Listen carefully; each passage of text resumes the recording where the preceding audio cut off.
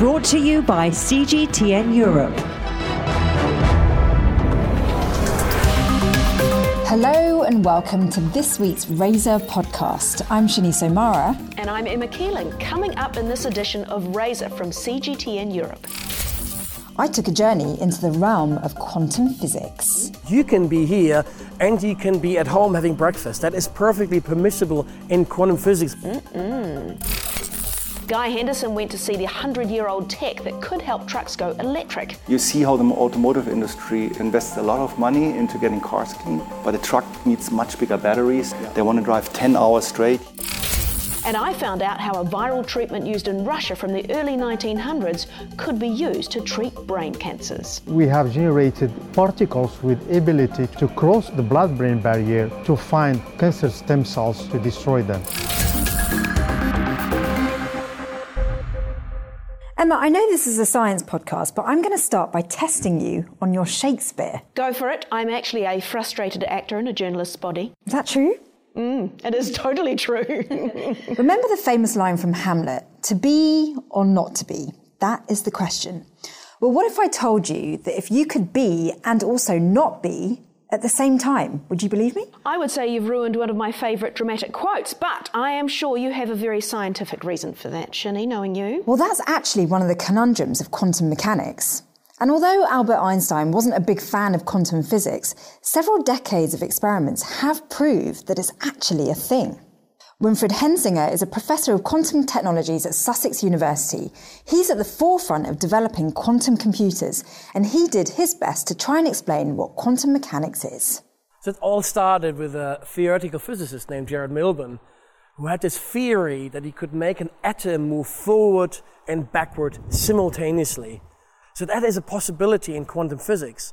So the idea of something being in two places at the same time is so strange. Quantum physics is unbelievably strange. And you can be here and you can be at home having breakfast. That is perfectly permissible in quantum physics. We don't just see this with big objects, but we can see it with individual atoms. Then there is this phenomenon called entanglement, meaning something what happens here in a way can influence something happening on the other end of the universe instantaneously. And that is entanglement. It's a very strange correlation. There are really things which you can't really relate to our context, to our daily life, yet they do exist, and they're actually responsible for all the phenomena we see around us. These are the very ingredients of nature itself. Okay, it's not only counterintuitive, it's very, very confusing. I don't think my brain is not big enough for this story. So we're talking about pushing around individual atoms. I visualize this happening on teeny tiny machines. And do you know what? You would think that because it's happening on such an atomic scale that everything would be tiny, but actually it's the biggest computer I've ever seen in my life. Inside this vacuum system, just behind that window, sits a microchip. This microchip emits electric fields, and these electric fields hold individual charged atoms or ions. So really allowing that control of the ion. Absolutely. What you see here is a laser. Now, this laser is used to cool atoms all the way close to minus 273 degrees Celsius, using just light, just using a laser beam. It's counterintuitive because usually lasers are used to burn things. That's right. And we point that laser beam onto a moving ion. And now as the ion approaches this laser beam, it absorbs light, and that slows the atom down. And this slowing down process corresponds to cooling the atom to a really low temperature. So if something is fast, it's hot. If something is very cold, it's stationary. And we use light to slow the ions down until they're entirely still. And once they're entirely still, we use them to execute computations. You can really hear in Winfried's voice that he's so passionate about how to move just two ions around. And I know it's not going to get you very far in computing, but it's just the start. And what Winfried and his team are now working on is a way of manipulating millions of more ions all at the same time. Imagine you'd have a billion ions. Imagine if you needed laser beams to execute logical operations. It's a lot of lasers. Then you need a lot of lasers. You need hundreds of thousands of millions of lasers like this. And so what we've invented here at Sussex, a new way how to execute quantum computations. And instead of using lasers, we can do this by microwaves. The same technology as what is in your mobile phone. We apply voltages to a microchip, and these voltages, in the presence of these global microwave fields, can now execute computations. All right, so correct me if I'm wrong, Shini, because I'm getting very lost on this story. So once they've miniaturized quantum computers, once they've got these down to, desktop, will I have a desktop? Can I have a desktop quantum computer? Sadly not. I mean, I would love to have a quantum computer working out my taxes. Exactly. Because it takes me so long and it's so complicated. But these kinds of computers are going to be huge to begin with. I mean, they take up whole rooms. All right, so what are these quantum computers for? Well, the main purpose of them is to work things out that have many factors involved. So it means that you can apply quantum computing to things like working out how the brain functions or working out how leaves on a tree will be growing at certain rates. And so things that have lots of things going on at the same time can be worked out using quantum.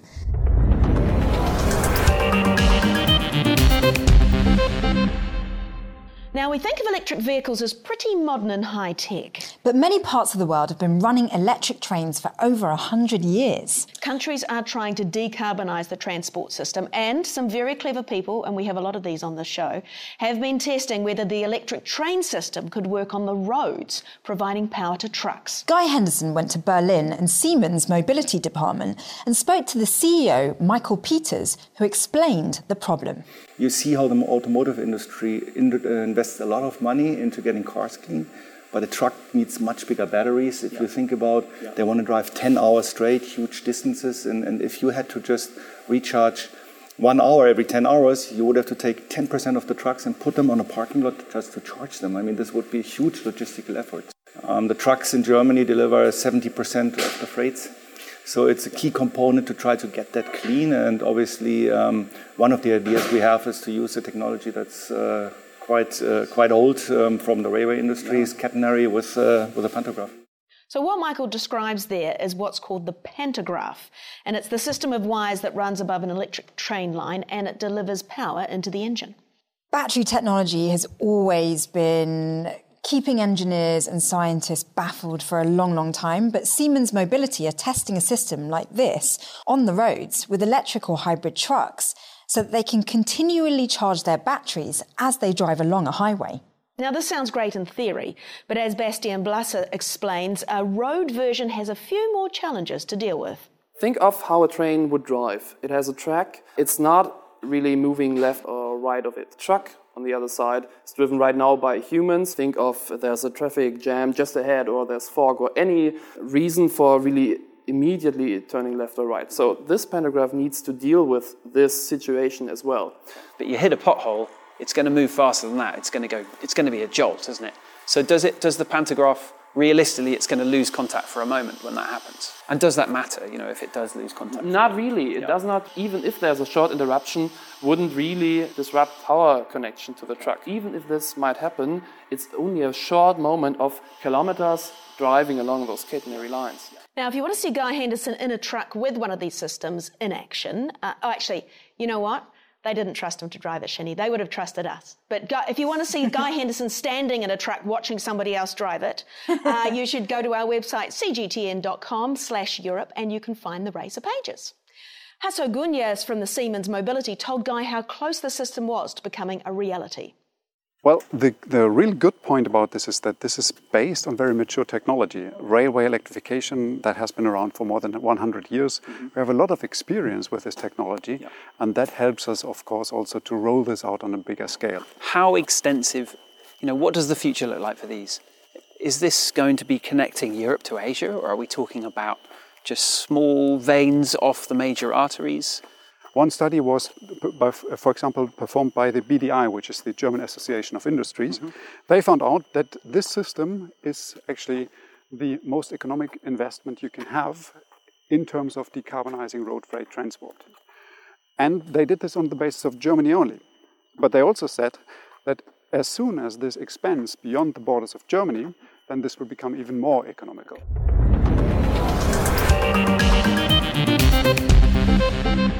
Now, it was used as part of the standard care in Russia in the early 1900s. The West also used it extensively in the 1920s and 30s.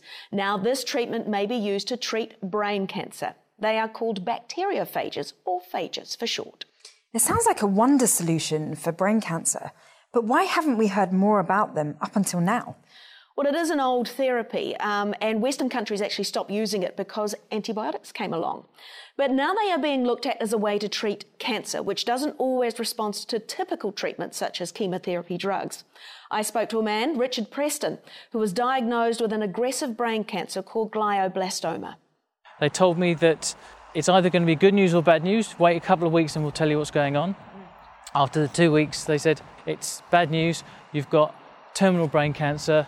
It's malignant, and it could grow back at any time. I mean, I had this thing behind my left eye, bigger than my left eye.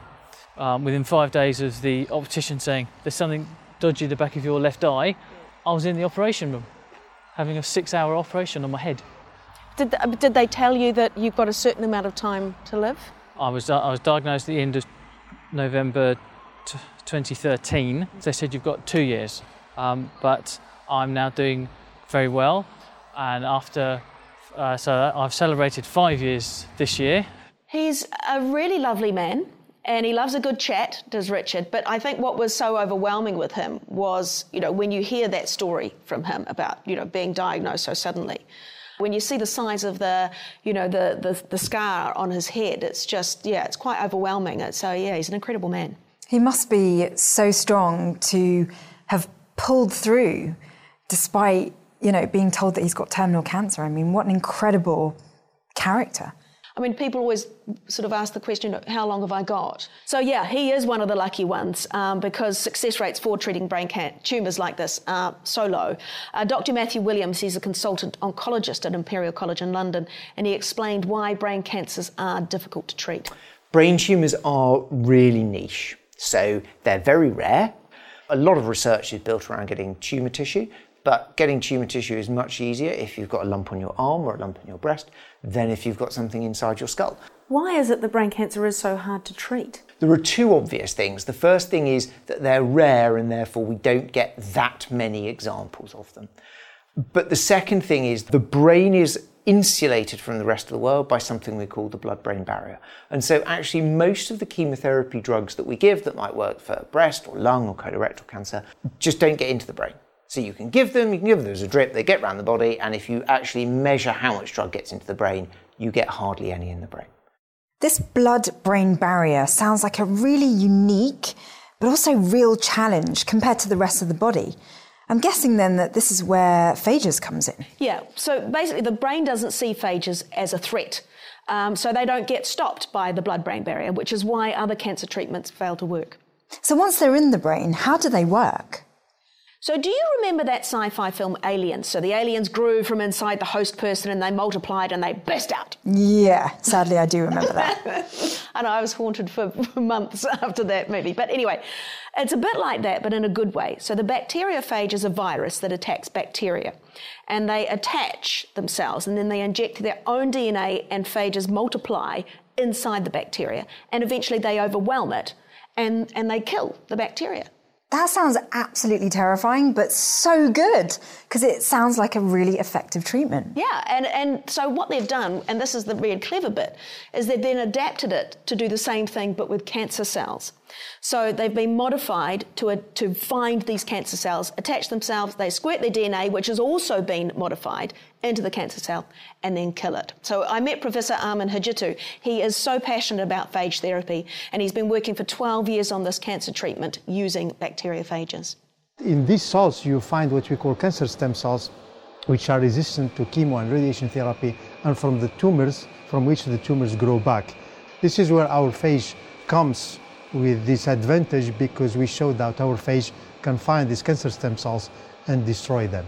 So are you excited? Do you think this is going to work when you do human trials? We are excited because we have generated phage particles with ability to overcome the resistance of glioblastoma, in addition to their ability to cross the blood-brain barrier to find cancer stem cells to destroy them.